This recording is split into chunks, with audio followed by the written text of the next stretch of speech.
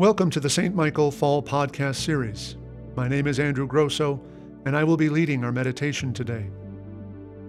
Our theme this fall is Gifted, identifying, developing, and practicing the gifts that God has given us.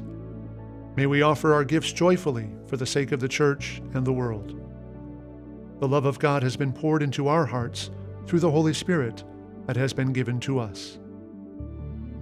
Our reading today is based on a passage from the Gospel according to Matthew, the 6th chapter, verses 25 through 34. Jesus said, "I tell you, do not worry about your life, what you will eat or what you will drink, or about your body, what you will wear. Is not life more than food, and the body more than clothing? Therefore, do not worry, saying, 'What will we eat, or what will we drink, or what will we wear?' For it is the Gentiles who strive for all these things, and indeed your heavenly Father knows that you need all these things. But strive first for the kingdom of God and His righteousness, and all these things will be given to you as well. So do not worry about tomorrow, for tomorrow will bring worries of its own. Today's trouble is enough for today." Here ends the reading. Jesus invites us to a way of life that is marked by the giving and receiving of gifts.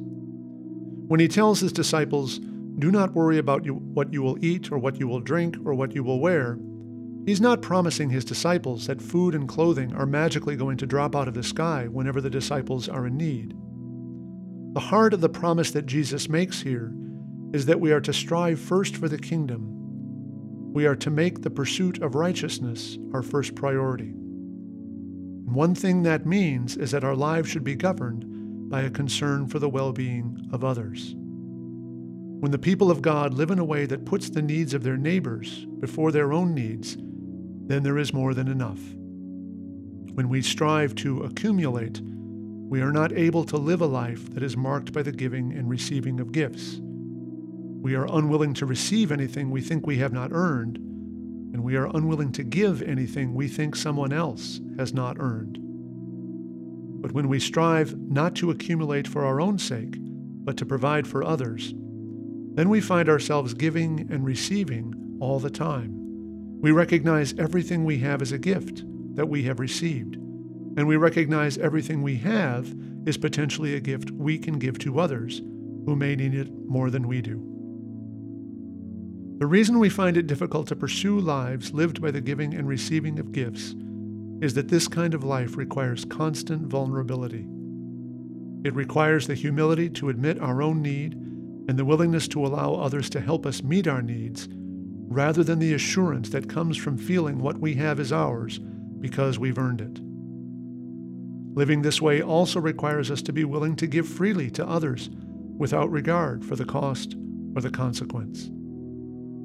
This kind of life requires grace. The capacity to live with this kind of vulnerability is itself a gift, a work that only God can accomplish in us. So let us pray for the grace to strive first for the kingdom and to live lives marked by the giving and receiving of all the gifts that we have and all the gifts that we need. Amen. And now please join me in the Lord's Prayer. Our Father, who art in heaven, hallowed be thy name. Thy kingdom come, thy will be done, on earth as it is in heaven. Give us this day our daily bread, and forgive us our trespasses, as we forgive those who trespass against us. And lead us not into temptation, but deliver us from evil. For thine is the kingdom, and the power, and the glory, forever and ever. Amen. O Heavenly Father, who has filled the world with beauty, open our eyes to behold your gracious hand in all your works, that, rejoicing in the whole creation, we may learn to serve you with gladness, for the sake of him through whom all things were made, your Son, Jesus Christ our Lord. Amen.